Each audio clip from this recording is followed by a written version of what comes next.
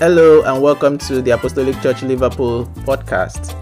We hope the message you're about to listen to will inspire you, will be a blessing to you, and give you perspective in life. For more of such messages, you can visit our website at www.tac-lona.org.uk. You can also access other messages and resources from our YouTube channel, The Apostolic Church Europe. We hope you're blessed and inspired by today's message. God bless you. Here's the message. We're starting with chapter 1 for today, and we trust God to help us. It's been titled The Church and Its Message. I'm sharing my screen and I want to believe we are all seeing the screen. Yes, sir. All right. So if we remember last week, this is the overview of the outline that Pastor gave us. The book is broadly in 4 categories. The first part talking about the church and its message. The second part talking about the church and its members. That's where we talked about women, we talked about men, we talked about pastors, deacons, and believers generally. And then the third part is going to talk about the church and its minister. So here, zooming in specifically on ministers of God. But of course, again, we know that we are all ministers of God. 2 Corinthians 5:20, Paul writing to an entire church, he says, "For we are the representatives or the ambassadors of Christ." In that sense, we represent him wherever we are. We minister unto him in the congregation of his people, and even in whatever areas of influence we find ourselves in the world. And the last part is the church and its ministry. So the message of the church, the members of the church, the ministers of the church, and the ministry or ministries of the church. And those are the areas we'll look at. But for today, we are zooming in on chapter 1, which is about the church and its message. And that's the part that we are kicking off with today. But I want to start with an advertisement that was also mentioned in the resource material that all the facilitators would be working with. And the advertisement is on our screen. It says, "Men wanted for hazardous journey, small wages, bitter cold, long months of complete darkness, constant danger, safe return doubtful, but there is honor and recognition in case of success." And this advert was a real advert published in 1914 in a London newspaper. Some other sources will say in Times newspaper, but it was published by a man by the name Ernest Shackleton, a British explorer or voyager in that period of the world, of history, so to speak. And of course, this advert, as simple as it started, as it sounded, and as clear about the dangers involved for this role as it was, the advert attracted thousands of applications. Over 5,000 men actually applied for this role, and only 22 of them were needed. Eventually, of course, they set up, the job was to go to the Antarctic and explored the Antarctic. That was the point of it. As of that time, not very many people have been to the Antarctic, the South Pole.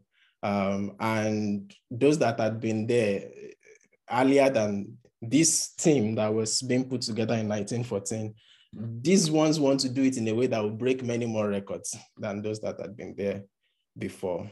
It turned out that the journey would eventually take them almost 3 years. And with lots of dangers involved. At some point, their ship was stuck in ice. They were thinking it's just going to be for some few days, but they were stuck for like 10 months. And eventually the ship would eventually sink. A few of them would have to go and look for help. And I mean, everything was the whole story was very, very, very perilous in that sense. But the interesting thing is none of them died. They all survived in the freezing, blistering cold of the Antarctic for that long period of time. And they all made it back at the end of the day.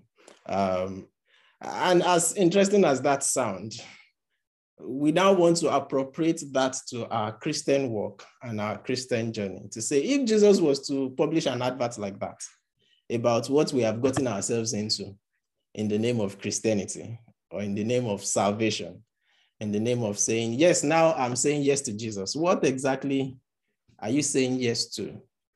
Perhaps that kind of an advert could sound like this. Men and women wanted, in fact, I would also include men and women and children wanted for difficult task of helping to build Christ's church. You will often be misunderstood, even by those that are working with you. In other words, fellow believers.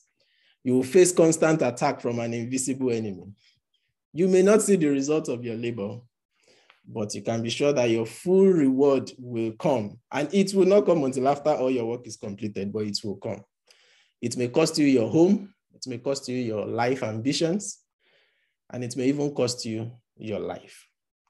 Now, if this is what was put across to you or put on the table on the day you wanted to say yes to Jesus, would you have said yes? And if you would have still said yes, why would you have said yes? Let's just take a couple of contributions on that. Look at that advert again. Think of the many other things you could have added, at least based on your experience since the time you said yes to Jesus.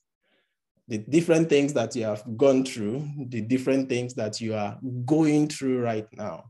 If anybody ever told you that saying yes to Jesus would translate into all of these issues, would you still have said yes?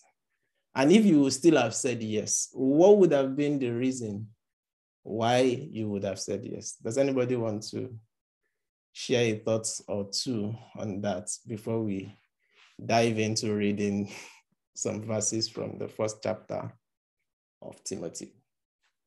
Any thoughts, any contributions? You can unmute yourself or raise your hand and let's talk about it. Sister Ife, you're smiling.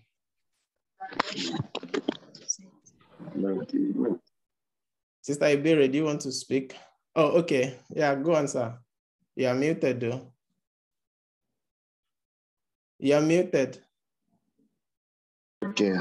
All right. Good evening, Good evening, sir. Well, what you advertise here is it's really difficult in the real sense that I know we believers. I'm just giving an example, for instance. Okay. At this moment now, we know like in the hostile countries like Saudi Arabia or Indonesia, let's just come what is around now. Even as we now, if any one of us now, ask me to go and stand in the street of Saudi Arabia, be preaching word of God, I know what is going to cost me. That is my life. There's no way. I know the risk in it. So if it was put on the table here, I know I have to be sincere to myself. I will say no, because I know what is going to cost me. So I won't try it. So it's just like something that just such advert. I know that if I go and succeed, it will bring honor and glory to me and glory to God. Absolutely. But knowing that I already know what the risk is, it's already there. I won't attempt it. Thank Praise you. the Lord. Hallelujah. Thank you for your brutal honesty. Any other thoughts on that? All right. Okay. The good thing is, at least we know that in reality, we don't get to do this on our own. We get to do whatever we do as part of God's family by the strength that God supplies. At least that's one of the refreshing comforts. But it's good to also, put this across to us so that we actually know what we are in. People take offenses at all sorts of things in this thing called Christianity, especially when it comes to church context. We do life together. We're a family. We tend to see each other more often than once a week.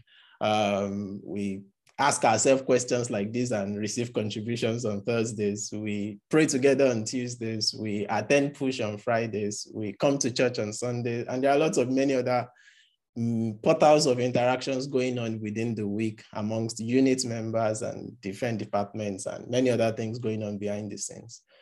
with all of that going on, there is a whole lot of room for many of the things that are described here to creep in at different times. So we've heard Pastor share at some time some of the challenges that come with even just, standing in the gap for someone else and things like that. It's a very, very, to use for want of better words, is a very, very dangerous journey, but a very, very blissful one.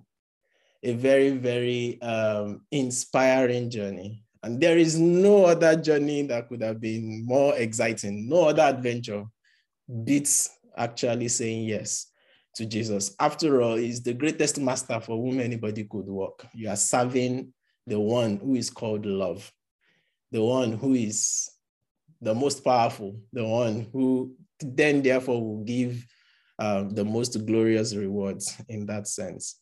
And the task of building his church is certainly the greatest challenge and the most noble challenge anyone could take on. Again, it's not us doing anything that we do, but it's the one that is doing it in us. Timothy finds himself in the reality of this kind of context, perhaps more fiercely than most of us may ever know on this side of history. To lead a church at any point in time in history has always been a difficult challenge. If anybody says pastoring or leading a church is fun and is always a fun fair, then maybe it's not a church that the person is leading. It's a challenging responsibility. But the context in which he was even doing it in made it even more challenging. And so this letter offers a lot of insights to help us as people that are journeying together in this work of faith, as someone to glean from the experiences of those that had gone before us, in this case, Timothy. We have said all of this, so I won't go over them, just so that we can refresh our mind. This is straight off Pastor's slide from last week. Just to remember the relationship between Paul and Timothy. But even in our discussions before we started, we have mentioned that again, that Paul led him to faith. He chose him, he trained him, he sent him to minister. And even at some point, Paul trusted God's grace upon Timothy's life enough to depend on Timothy for some help at different phases of his ministry. But in spite of his calling, in spite of his close association with Paul, in spite of the spiritual gift on Timothy's life, in spite of the heritage of faith in his maternal line, in his mother, in his grandmother, he was someone that, sorry about that. He was someone that obviously it tends to be easily discouraged. And for understandable reasons. Sister Linus was saying that he's a young man, probably still in his teenage years, when he was being saddled with all of this responsibility of leading. And so on the one hand, we knew that he had physical problems, for which Paul would tell him later to take a little wine.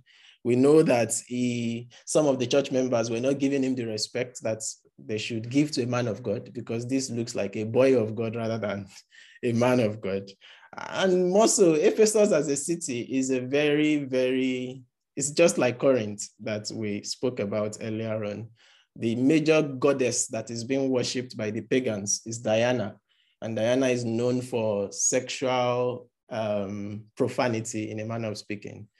So he's like the god of sex and everything that comes with that, or the goddess of sex and everything that comes with that. So there's a whole lot of profanity that is in the atmosphere as well back in those days. So imagine a young boy leading a church of many people older than him in that kind of context. Paul then writes to encourage him. That's what we want to journey together in and catch a glimpse of.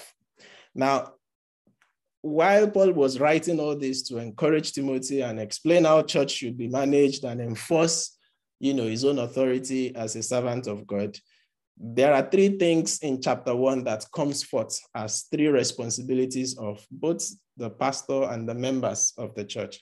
One thing I want us to bear in mind all through this series, whoever is facilitating whatever chapter we are in, don't ever exclude yourself as though to say, that part they are talking to pastors, this part they are talking to ministers of God, that part they are, no, we are all God's ministers. We are all God's children.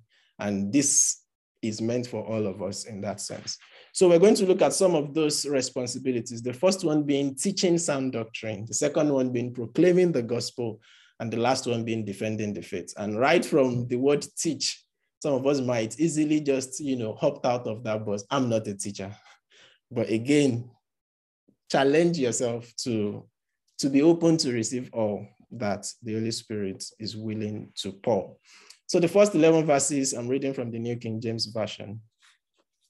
Paul, an apostle of Jesus Christ, by the commandment of God our Savior, and the Lord Jesus Christ, our hope.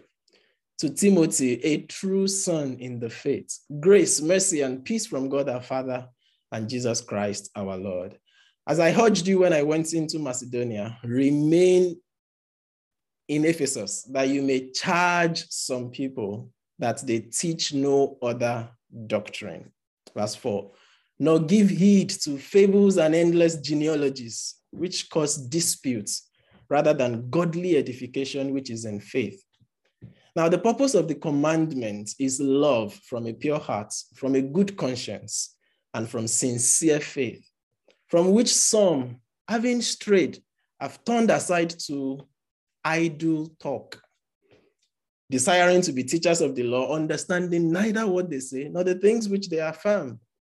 And so, but we know that the law is good if one uses it lawfully, knowing this, that the law is not made for a righteous person, but for the lawless and insubordinate person, for the ungodly and for sinners, for the unholy and profane, for murderers of fathers and murderers of mothers, for manslayers, for fornicators, for sodomites, for kidnappers, for liars, for perjurers, and if there is any other thing that is contrary to sound doctrine, according to the glorious gospel of the blessed God, which was committed to my trust, my being Paul.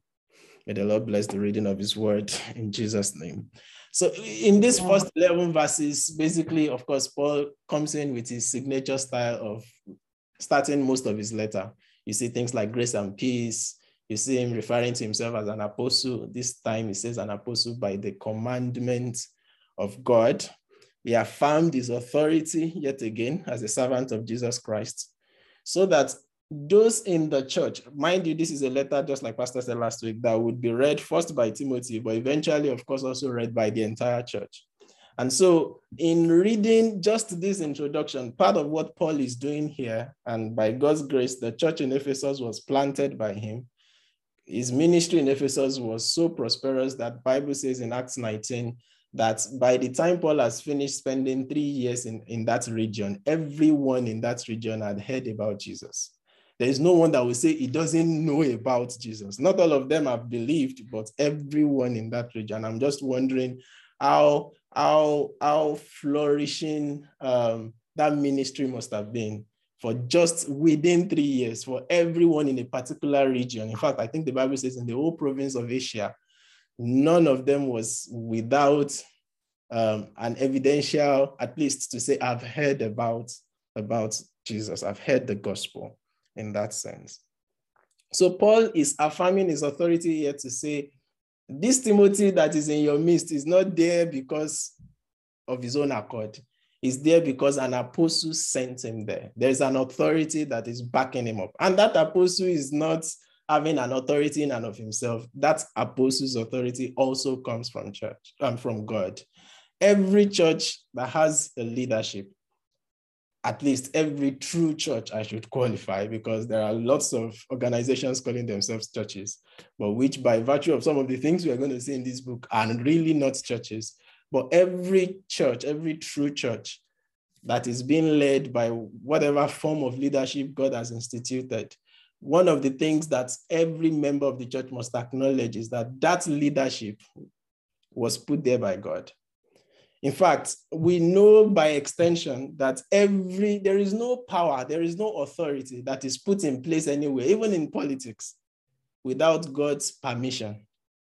So bearing that in mind can be part of the beginnings of unlearnings for some followers of Christ. To not take for granted the privilege of the leaders that they have in their midst.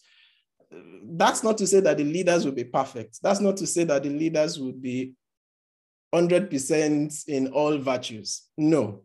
But in spite of their fallibilities, in spite of their vulnerabilities, they are there first and foremost because God has put them there. So Paul wants the church to know that Timothy, their pastor, was there because God essentially has put him there, because Paul's authority to send him was also given by God.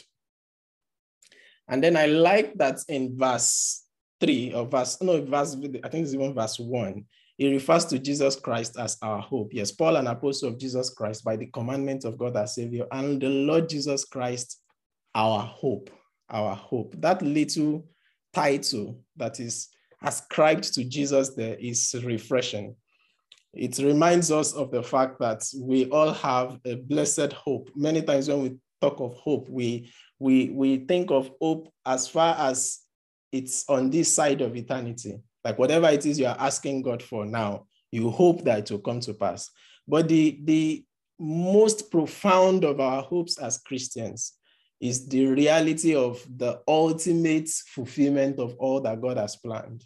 The reality of our glorification, the reality of the fact that Christ is coming again. That's a sure hope. That's our blessed hope.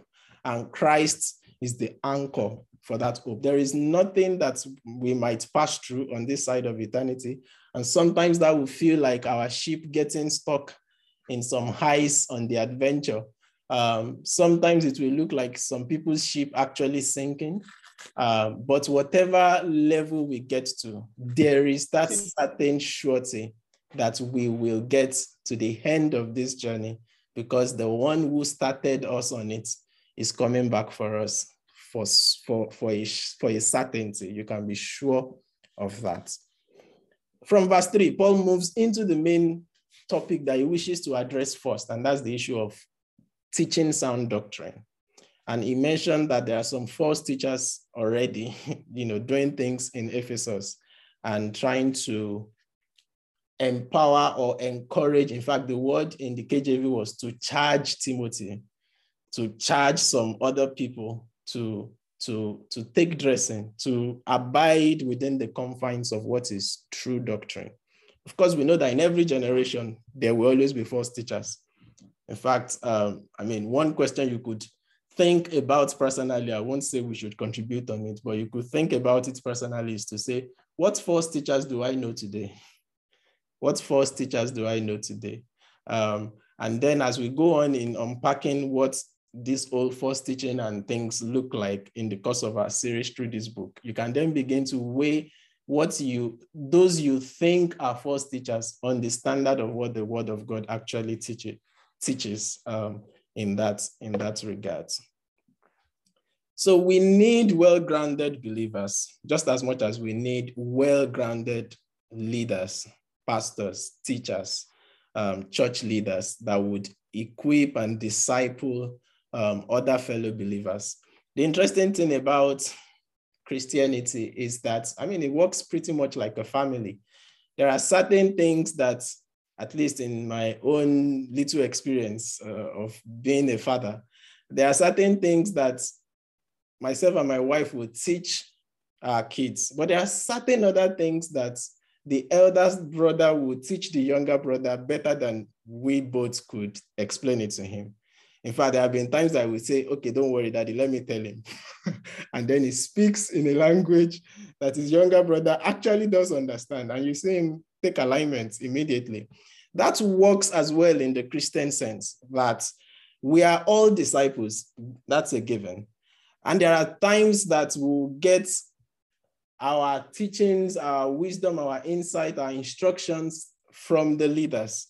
But even for those of us that might feel like we don't have any quote unquote leadership position, we are still influencers within the body of Christ. And so there are still other people that you will influence. We just need to be sensitive part time to how the Holy Spirit is leading us to be a blessing. Not everyone would be given the opportunity, for instance, to facilitate a Bible study. Not everyone would be given the opportunity to preach on a Sunday. But every one of us has the capacity to be a blessing, to teach, to inspire someone else onto the truth, to foster the grounding of someone else in the soil of the truth of God's word. And you will notice, like I said in that verse 3, that Paul used the military language when you hear things like, I charge you. To charge means to give strict orders from a superior officer. And so part of the pictures that we are beginning to see, and we'll see lots of metaphors in this letter, in this epistle, about what our Christian journey looks like. But one of the very first metaphors we are seeing, just from the language that Paul is using, is a military metaphor, as though to say, all of us are soldiers. All of us have been enlisted. That's why the advert we started with sounded the way it sounded. Soldiers know what they are getting themselves into. And they are yet, in spite of all of those things, saying yes to it. And we're going to see more and more of those kind of metaphors as we go on in this, in this letter. It's like Paul was more or less saying to Timothy, Timothy, you are not only a pastor of a church in a difficult city, you are also a Christian soldier under orders from the King of Kings, not even orders from Paul, because now we know that whatever Paul is saying is not coming from Paul's authority, but from the one who made Paul an apostle by commandment, verse 1. So that we must bear that in mind when someone stands in front by the leading of the Holy Spirit, or even if it's a delegated authority that has been given to him or her to lead a session of prayer or to coordinate inspirational corner or to lead us in worship, in songs of praise, whatever responsibility it might be. At that point in time, the person is coming to us with the authority that comes from a superior officer, namely God, not even just the pastors or the elders. The authority ultimately is coming from God. And when we treat leadership and worship experience like that, it changes the game. You will be less distracted if you knew that God is standing in front of you to speak to you. You will be less distracted if you knew that God is leading his people in the worship of himself. I always like that part in Exodus where Moses says, show me your glory. And God said, you can't see my glory and live, but I'll place you in the cleft of the rock. I'll go before you so that you can see my back part. And I will declare my praise before you, God praising himself. And so when we gather together to say we are praising God, we could have this image of we're doing something to make God feel excited. And to some extent, in our own limited way of thinking, that's permissible.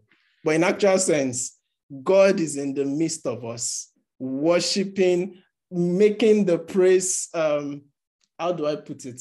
Making the praise a unified whole, such that as much as we think we are lifting him up, we are also being lifted in that process. That's why he says, if I be lifted up, I will draw all men unto myself. So worship is an intermingling of our spirit with his spirit.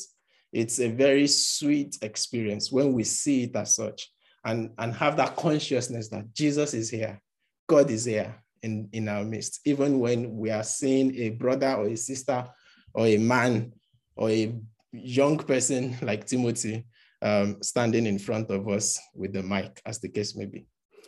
In any case, in the early church, the believers were taught the word of God and the meanings of basic Christian doctrine. And Sister Ife says she wants to know more about that, and we'll get into that.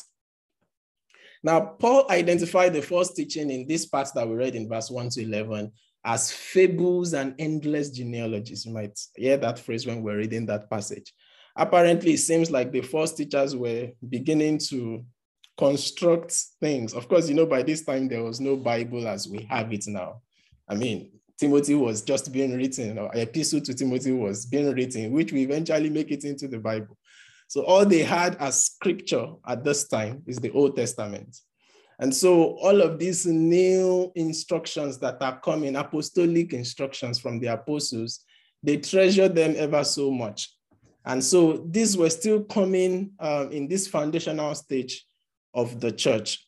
And some people were coming in, since there is no Colossians and Ephesians and whatever to back up their doctrines. They were just making all sorts of things up as fables, and then endless genealogies. I don't know how someone can... Some of the most seemingly boring things you can read in the Bible are the genealogies. And you'll be surprised how many of them there are in the Bible. If you actually start from Genesis to make your way down through to Revelation, you see all sorts of genealogies. And apparently some people are beginning to bring out things from those genealogies and building doctrines out of them, building all sorts of crazy things out of them. And Paul was trying to put them in their place and empower Timothy to spot those heresies and call them what they are. How were they doing it? They were using the Old Testament law to manufacture all manner of new doctrines to lead the people astray. They were raising questions rather than answering questions. They were raising questions rather than answering questions. Please feel free to stop me at any point in time to make any contribution. Instead of producing love or purity or a good conscience and sincere faith, these are things that Paul says normal sound doctrine will produce. But rather than that, what their own kind of teachings was producing was division, was hypocrisy. What is hypocrisy? When they are saying one thing with their mouth, but their lifestyle is saying something else. I've always found the Yoruba word for hypocrisy very, very instructive. Agabagebe. And it brings a picture. It's the picture of someone that builds, when you want to plant yam in the farm, many of us have not been to the farm, those that are born in this side of the world, but those of us that have been in the farm, when you want to plant yam, you make a heap. You made the heap yourself with your hoe. And then to plant the yam, you said, I've made a heap that is so big, I need a ladder to climb onto that heap to plant the yam. Everybody that hears that will know you are lying. That's what hypocrisy is. You are basically putting off a false identity by virtue of what you are. You want people to believe what is not the reality. And that's what these people are doing. And then all sorts of other issues were coming up, of course, in that same context. Paul mentioned, one of the things that Paul mentions as the things that ground sound doctrine, or that makes a minister to keep and abide in sound doctrine, is the issue of conscience, which he mentions in verse 5. And conscience simply refers to that inner judge that accuses us when we have done wrong and approves us, or approves of what we have done when we have done what is right. He approves of what we have done when we have done what is right.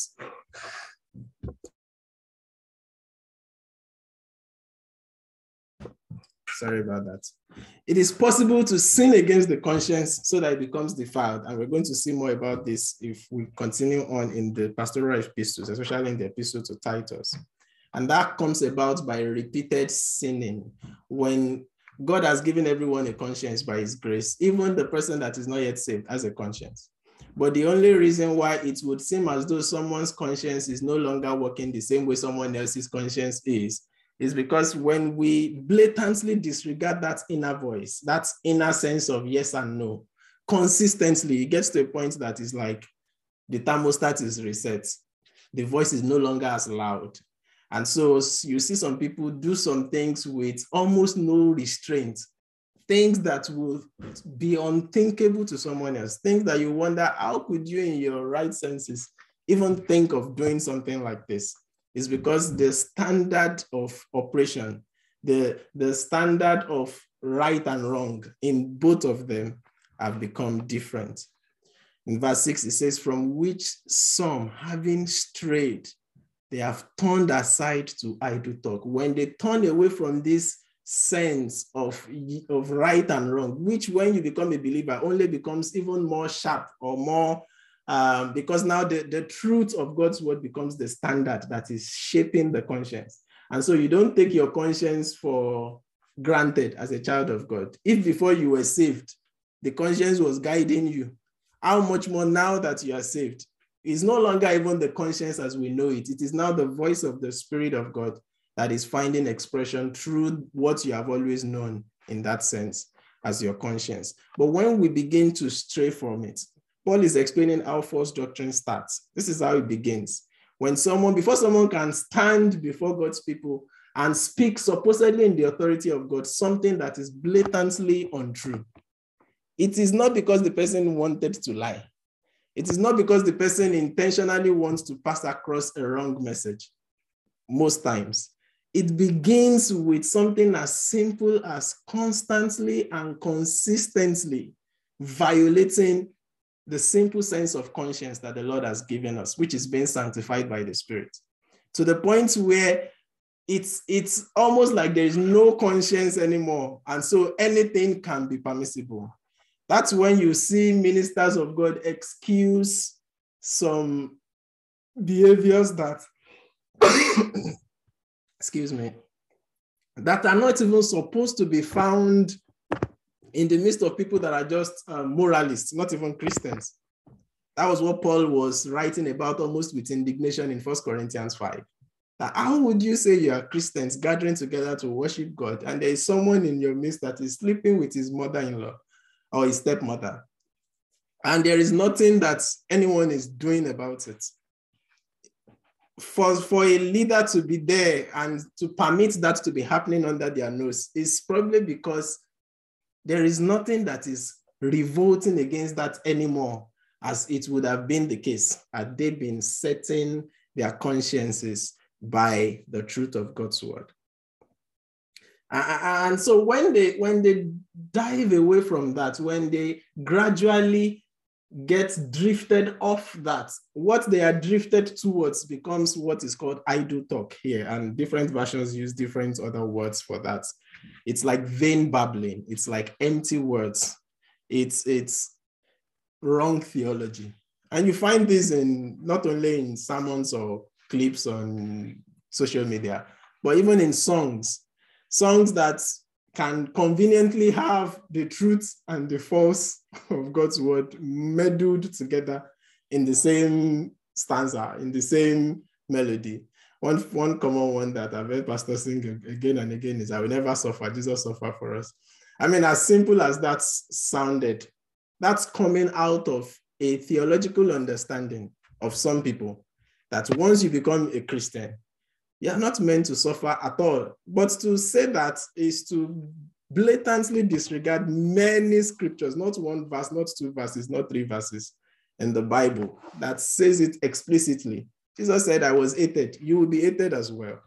He said that you will suffer with him. Philippians chapter 3, verse 10, "that I may know him and the power of his resurrection and the fellowship of his suffering, being made conformable unto his death." We liked it that I may know him part. They liked it that I may know him part. They like the power of the resurrection part. But the fellowship of his suffering, no, let's leave that to one side. Let's not be made conformable unto his death. It's when such selections begin and becomes a theological argument that they start looking for many other verses to take out of context to back up. That's how these things begin. And the only way to spot them is to ground ourselves in the truth. There are no two ways about it. The more you are rooted in the truth, the more your sensitivity for falsehood will be sharpened in that sense. Specifically in the Ephesian church, the reason for false doctrine was because of a misuse of the Old Testament law. And we saw that in the last few verses that we read, in that verse 1 to 11, from around verse 6. The false teachers, what they were basically doing was to lead believers out of the liberty of God's grace into the bondage of legalism. And you know that for the natural man, legalism is actually appealing, because legalism can make you feel righteous, make you appear righteous, when in fact, there is a lot of mess going on underneath. Jesus used a language, a phrase to describe the Pharisees like that. He called them whitewashed tomb, a grave that has rotten bones inside. The person inside the grave is rotting away. but outside it is looking ever so clean and whitewashed and beautiful. That's what legalism does. So legalism says, if you want to be a part of this church community, dress like this, wear this, don't use these words, don't eat this, and make sure you fast on this day.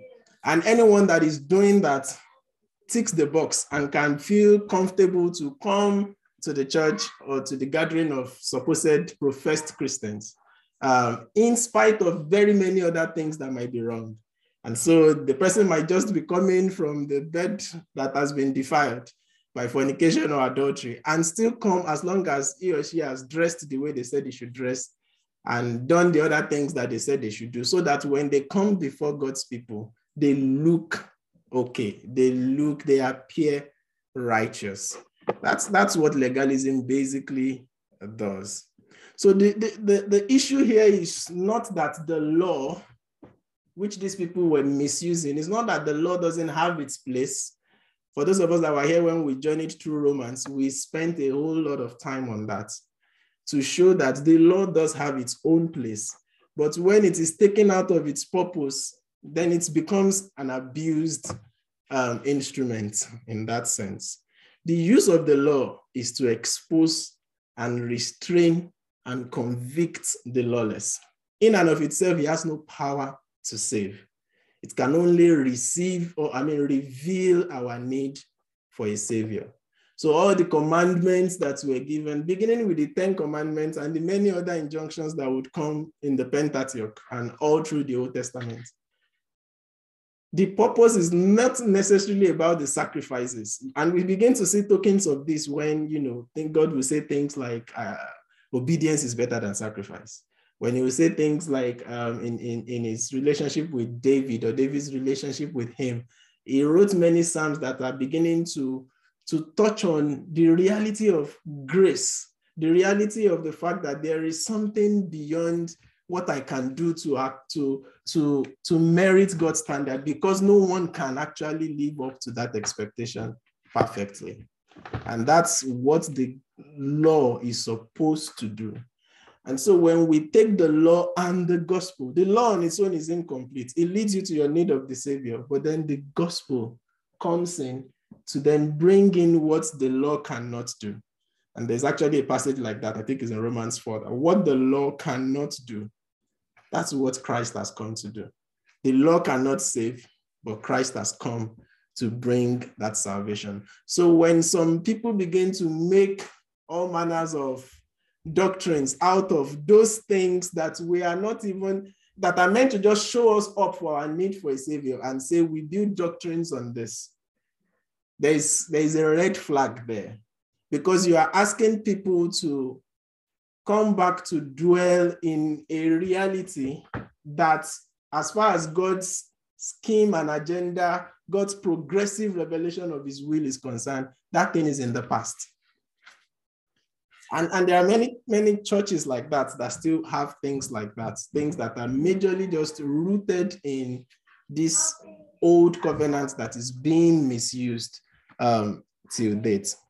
The law is not the gospel, but the gospel is not lawless. We throw that in to make that balance very clear, because of course there is also the other side of those that focus on grace alone without actually understanding the reality of what the 39 books of the Old Testament has laid as a foundation for that grace to stand on. Grace doesn't just stand, it's not standing on nothing.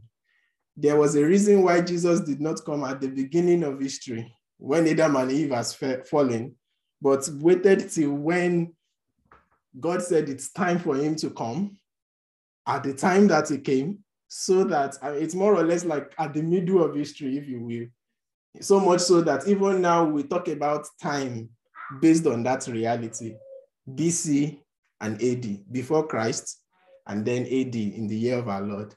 And so that's significant. We can't just then focus on everything that happens since Jesus' arrival as though that's the beginning of history. No, that's not the beginning of history. And the reason for all of the experiences and the repeated failures of Israel, the chosen nation, the chosen people from Abraham down the history like that, is just a cycle. If you read the Old Testament, it's just a vicious cycle of repeated failures. God saying, I want to get into a covenant with you. I've chosen you to be different from other nations. I'm going to treat you specially compared to how I would treat every other nation. All I just need of you is to do X, Y, Z. And again, people kept falling short of that X, Y, Z. To the point where Jesus now burst on the scene to make us see that actually no one can fulfill those X, Y, Z except me. And he lived, as short as his lifespan was, earthly speaking, he lived perfectly, became the perfect sacrifice that would die for the sins of all of humanity. And what he did is so miraculous that even those that had lived before him and everyone that would possibly live after him gets to enjoy the richness and the perpetuity of what he has done. That's why we are here. That's what has brought us to this point. So any doctrine that would not hold on to those two sides of the equation and place it in proper balance would lead people astray one way or the other, or would get them to not grow, will get them into a stunted growth rather than the kind of way the Lord intends for his people to grow. I'm looking at the time. Here's a question for discussion based on all these issues about legalism. We have said that Paul warned against legalistic rules and regulations of religion, in the sense that they can disguise true faith. Someone can appear religious when in fact the person doesn't have a relationship with God. Now, if we don't know people or what someone believes from the rules that he or she follows, how then are we supposed to know what the person believes? I'll take it again. If we are not supposed to know people, know ye no man after the flesh.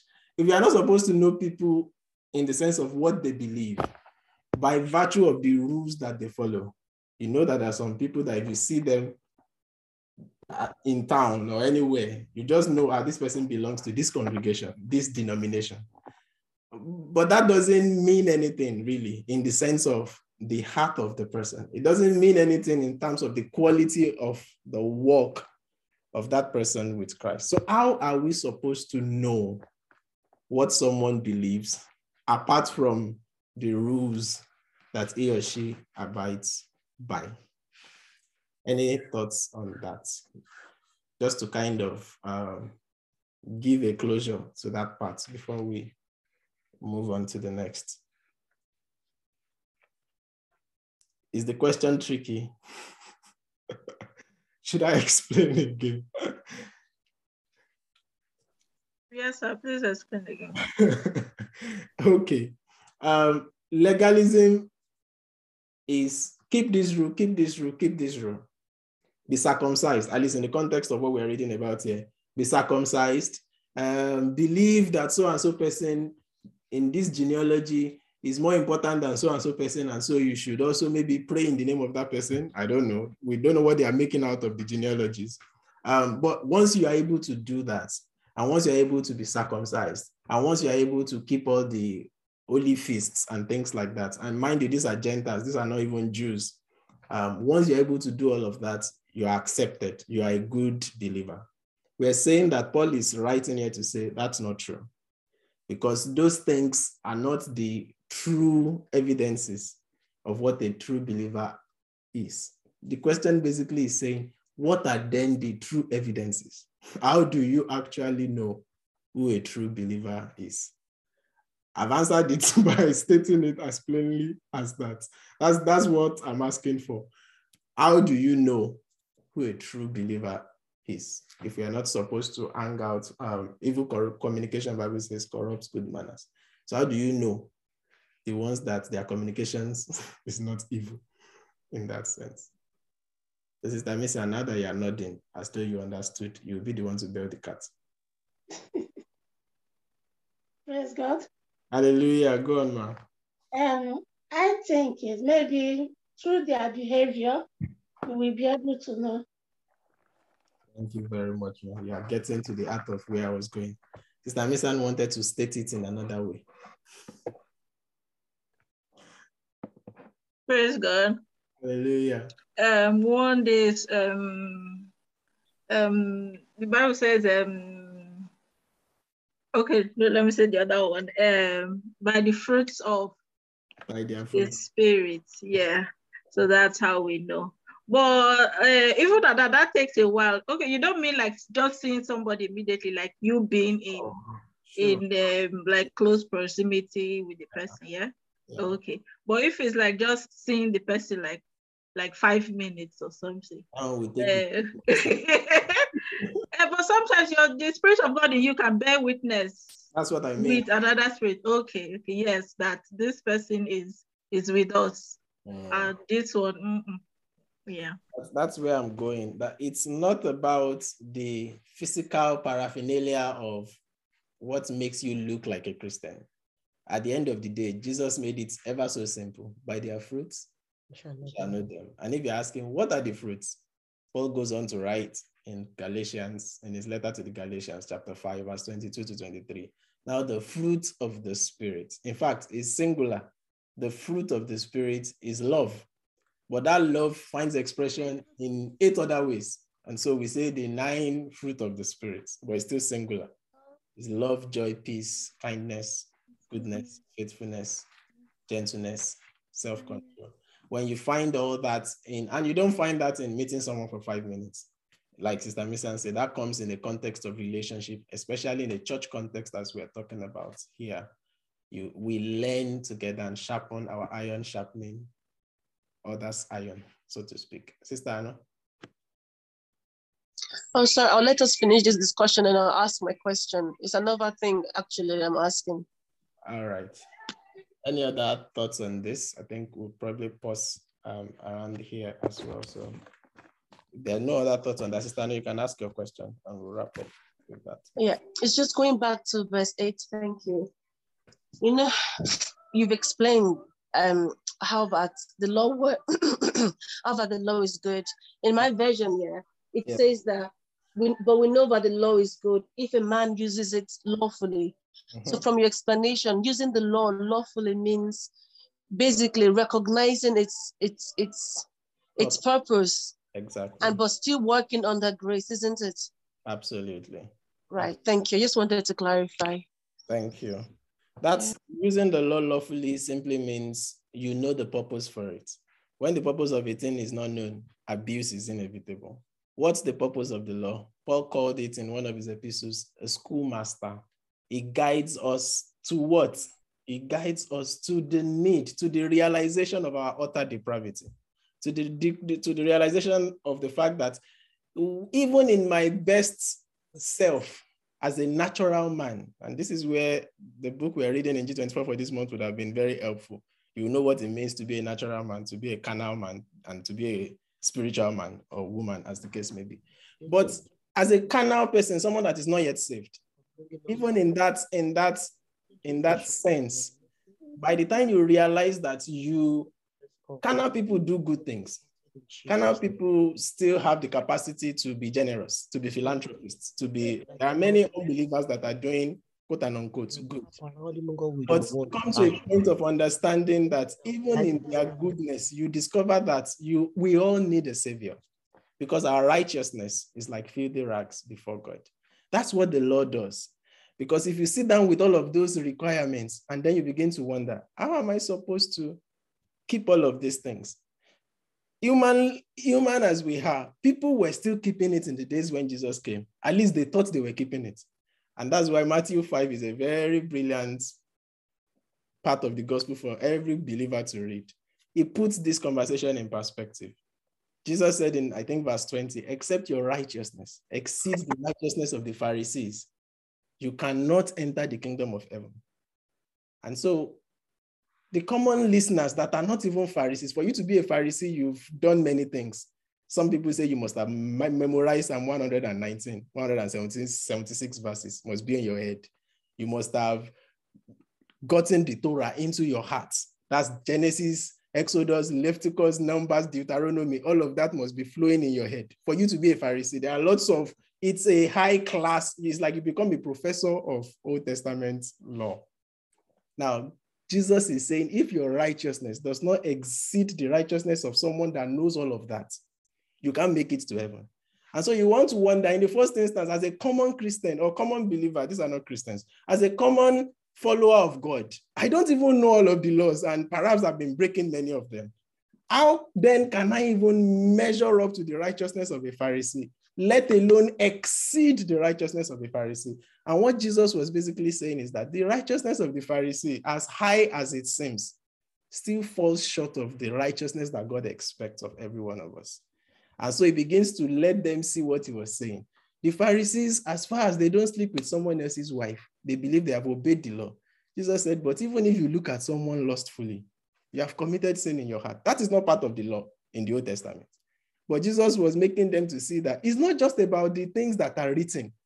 It's not just about the way it was put down by Moses. It's about the heart condition. And when we get to the heart of the matter, we discover that all of us have the same sickness. We are born with the same propensity to revolt against God. Nobody in the core of their natural self wants to do things that please God the way God expects to be pleased 100% of the time. None of us have the capacity. And that's what the law is supposed to do.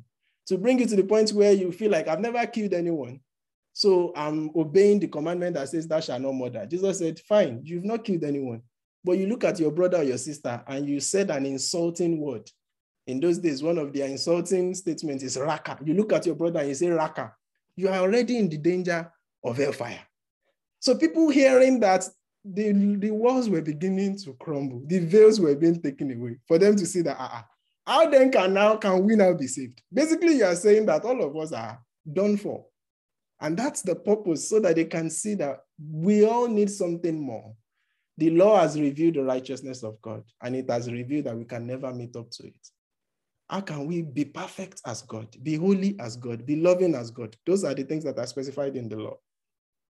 The only way to do that is for God himself to do it. And that's what Christ came to do, to pay the price that we cannot by any means pay, so that now we can enjoy the bliss and the dividends of that righteousness. And 2 Corinthians 5:21, last verse as I wrap up, says it ever so brilliantly. He that knew no sin became sin for us, so that you and I can enjoy the righteousness, not of any man, but of God himself. That's the righteousness that gets you into heaven. It's the righteousness of God. That's the righteousness that exceeds the righteousness of the Pharisees. It's the righteousness of God. And we didn't have to work for it. It's no longer about our report card being a parallel. It's now about the fact that Jesus has the a parallel and we are standing in him. And as long as you say yes to him, you are in him. And so you get to enjoy all the limitless pleasures that brings. And that's what anyone that is not saved is missing out on. That's the message we want to take to them, to bring them home where they truly belong. I pray the Lord will further expand all these words in our hearts in Jesus' name.